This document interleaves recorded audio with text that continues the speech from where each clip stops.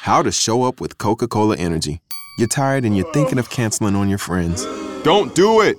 Every time you cancel on a friend, a unicorn loses its horn and becomes a regular horse. Do you really want that on your conscience? Instead, grab an ice-cold can of Coca-Cola Energy with delicious Coke taste and reinvigorating energy. Keep the unicorns alive! Show up every day with Coca-Cola Energy. Energy you want, taste you love. Welcome back to the Leslie Marshall Show. This is Mark Grimaldi, Leslie's executive producer, hosting every Wednesday from 3 to 4 p.m. Eastern while Leslie does her taping for television. You just heard a great guest from Roswell Park Cancer Institute talking about Vice President Biden's new push to help to try to find a cure for cancer. Talk about a tough job, but obviously Vice President Biden very much personally affected by that. We also heard from Julian Zelizer talking about part of President Obama's State of the Union last night. And another initiative that President Obama has pushed for and mentioned last night is raising the minimum wage. And our assistant producer, Andrew Tomety, sent me a great story earlier this week, from thenation.com, who we have great guests on from, and we've had for years. They do an excellent job. I encourage you to follow them on Twitter at The Nation. And Gabriel Thompson, who's the Steinbeck Fellow in Creative Writing at San Jose University and a contributor to The Nation, wrote a piece entitled, "This is what $15 an hour looks like." And it caught my eye because obviously the fight for 15 has been very much publicized over the past few years, which is something we're going to talk about, where it came from, how it's grown into a very large movement, and how people know what that is now. But then beyond that, many people thought, okay, we're pushing for that. And then you see, like, for instance, in Seattle, which, Gabriel, without giving up too much of his piece, brings up, those things are going to be gradually brought about. But there's a city, which I didn't even know about, called Emeryville, California, that has a $15 hour minimum wage. Isn't that right, Gabriel?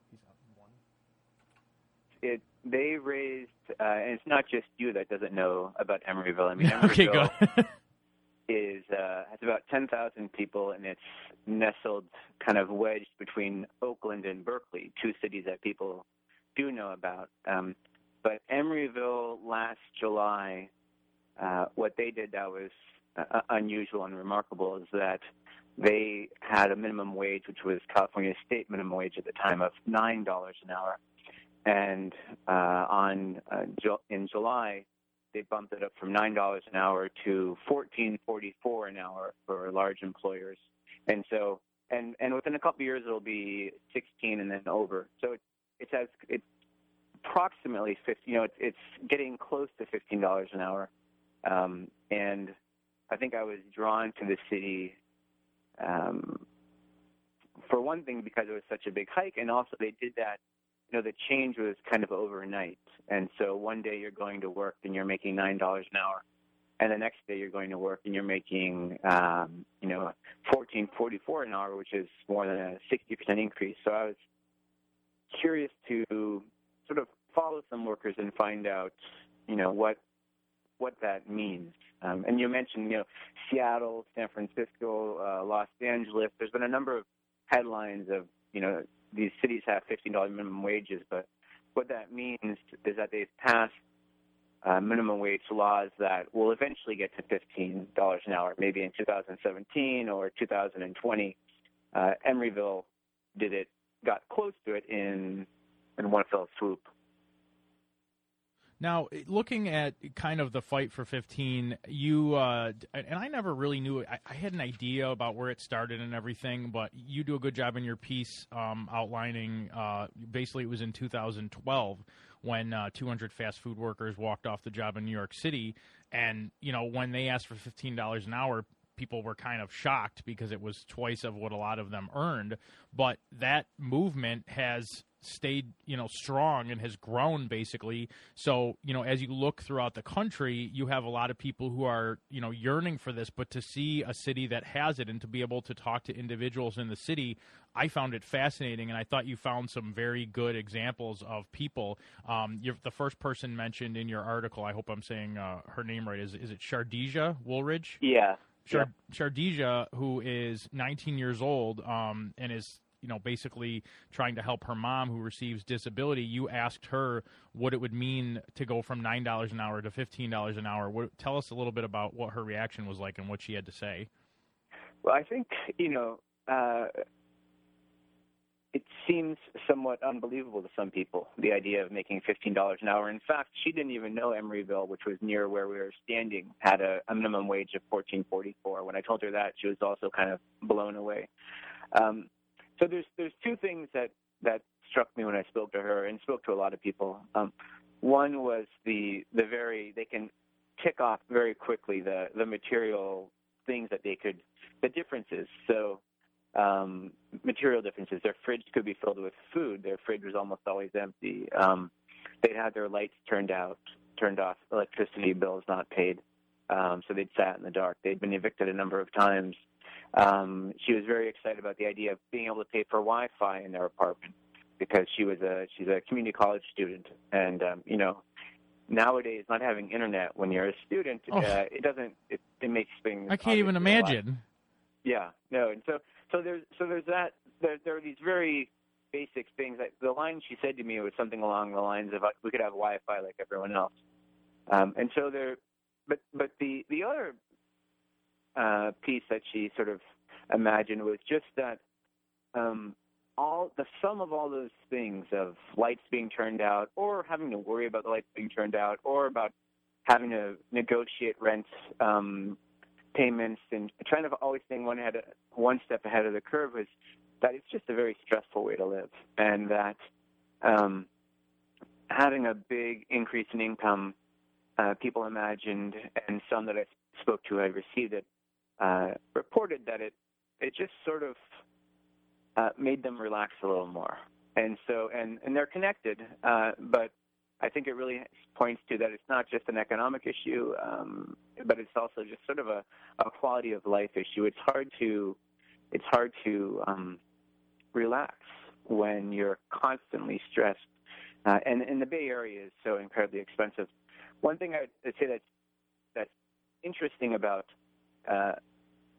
I don't think a lot of people probably who just follow who know about the Fight for 15 now knew that it originated with a relatively small group of fast food workers who went out on strike in New York City, and that's sort of a mark of its success, is that the origins were so improbable, and now it seems it doesn't seem inevitable. It seems much more within the realm of possibility, the idea of having a minimum wage, $15 minimum wage. And people that plan campaigns, one of the goals you think about is this campaign winnable when you start, right? I mean, no one wants to put a lot of time and effort and resources into campaigns that aren't winnable.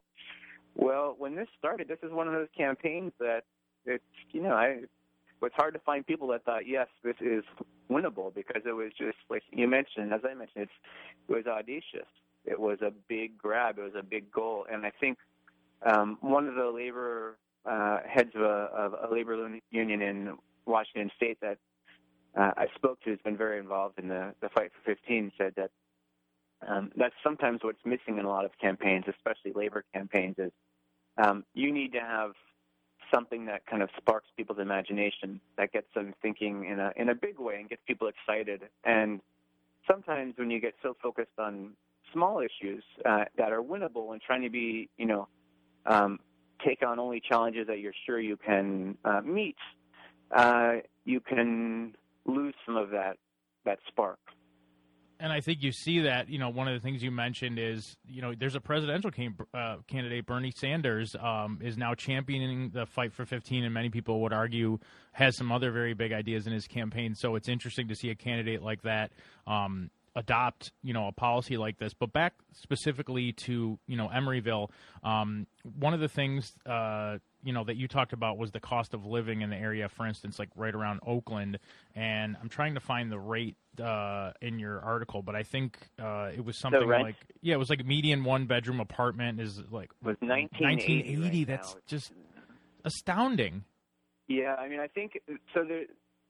There's it's a complicated story about what happens when you raise the wage like that, because I met people for whom it meant a great deal, and everyone I spoke to. So a lot of times the pieces on minimum wage looked at all sorts of issues related to it, except how it actually affects minimum wage workers. So I really wanted to be specific and sort of fill in that gap a little bit. So that's who I was speaking to during my reporting. But it also, so everyone appreciated the raise, obviously, but for a lot of people, they didn't feel it that much because the Bay Area has an incredibly high cost of living, and a city like Oakland has been, I think, it actually has seen the rents rise the quickest over year over year in the country as a city. And so, yes, the median one-bedroom now apartment is going for almost $2,000, $1,980.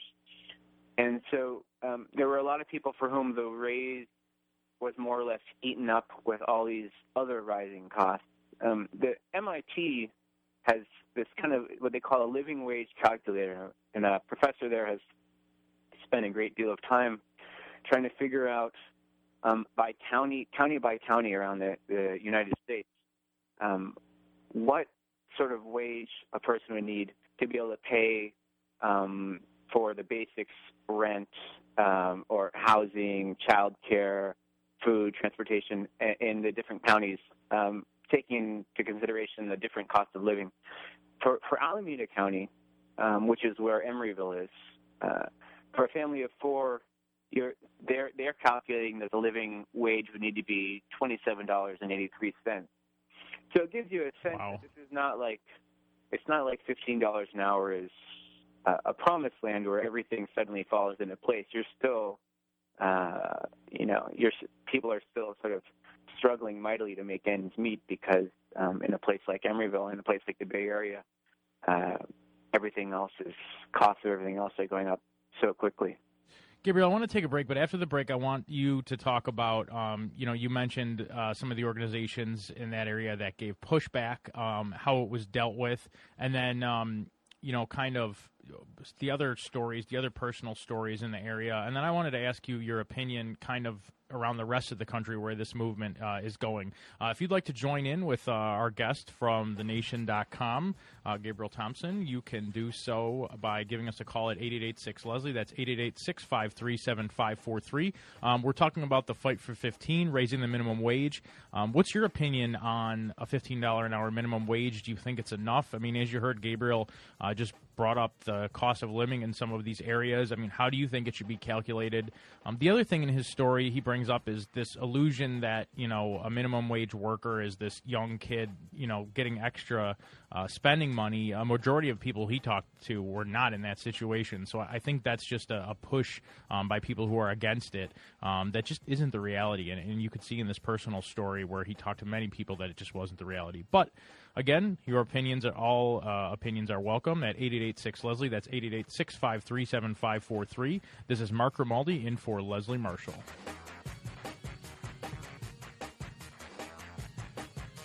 Leslie Marshall, the simple truth in a complicated world.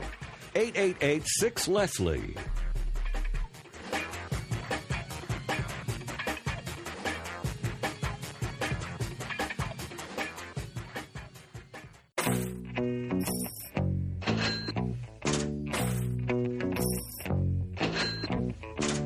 Welcome back to the Leslie Marshall Show. This is Mark Grimaldi filling in for Leslie. I am joined by Gabriel Thompson of thenation.com, and we're just talking about his piece for The Nation entitled "This is what $15 an hour looks like."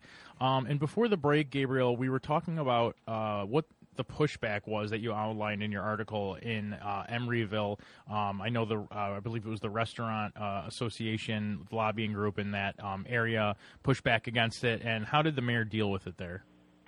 Yeah, that was the biggest pushback was the California Restaurant Association. And essentially, they sort of listened and then did what they wanted to do anyways. The Restaurant Association, there's also the National Restaurant Association, which some people call the other NRA.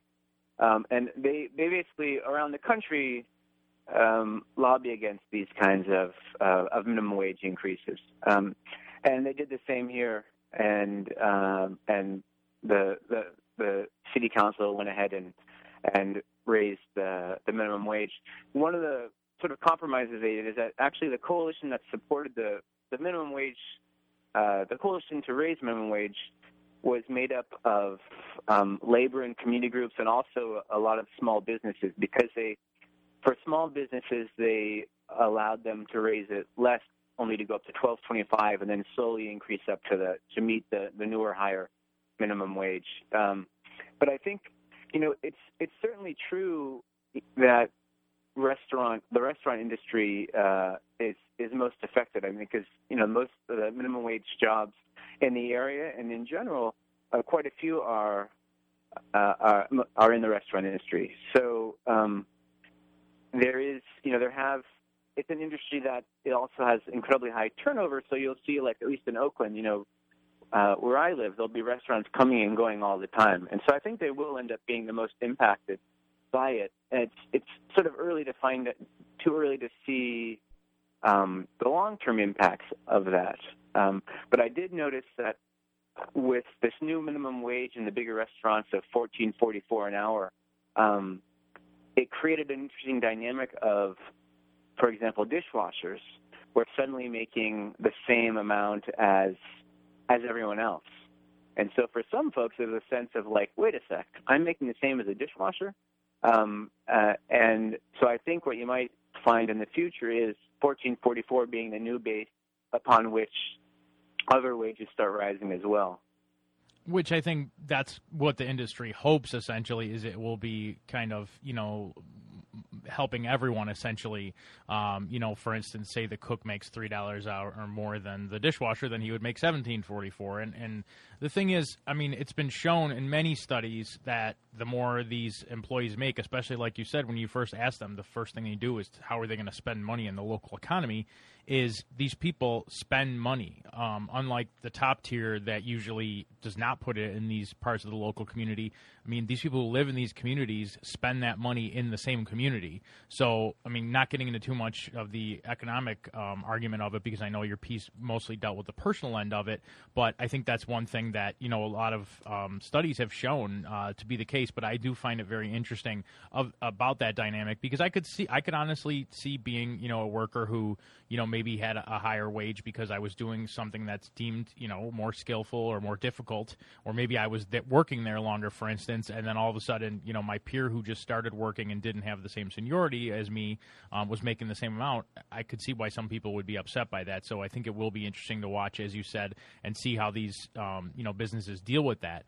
The one story that I found, all of them were honestly just very touching, and I think that's what people have to remember. These are real people, and when you read their stories, it jumps off the page or off your computer screen, and it comes to life, and you understand, what these people are going through. One story that I found particularly inspirational and hopeful is the one about Daniel Mercado. Why don't you tell us a little bit about his story? Yeah, so Daniel Mercado moved to the Bay Area from the Philippines a couple of years ago, and with his wife and his daughter. And in the Philippines, he had lived in Manila, and he had worked at a hotel making about $12 a day. And he joined other family members in the Bay Area. And when I met him, he was working as a janitor, and he had recently received. He had been receiving the $9 an hour, and now he was making $14.44 an hour. And at $9 an hour in the Bay Area, he had this image of the United States as kind of this place where life wouldn't be easy, but it'd be a lot more comfortable. You know, he'd work as hard as he works in the Philippines, but he'd be able to kind of save money and relax a little bit, and that's not what he found at all. He went into debt at $9 an hour. His daughter got a job at McDonald's, also making the minimum wage. But when I talked to him about 4 months after the wage increase had gone into effect, he told me that it was the first time that he had been able, since moving to the U.S., to put money aside and save it. And that on its own is a pretty big deal. You know, you're suddenly able to, after having many years, and in the Philippines you really couldn't save much money either. So one of the first times in your life really being able to put money away. And he hadn't put a lot away. He'd put about, I think it was about $1,500 that he'd been able to save thus far. But that's pretty decent in 4 months, considering he was in debt before then. I mean, you know, it's impressive. Gabriel, unfortunately, we're out of time, but I want everybody to check out Gabriel's work. You can follow him on Twitter at @G_Thompson1. That's at @G_Thompson1. Check out The Nation at thenation.com. If you'd like to read Gabriel's piece that we were discussing today, it's called This Is What $15 an Hour Looks Like. Gabriel, thanks again for coming on the show. This is Mark Grimaldi.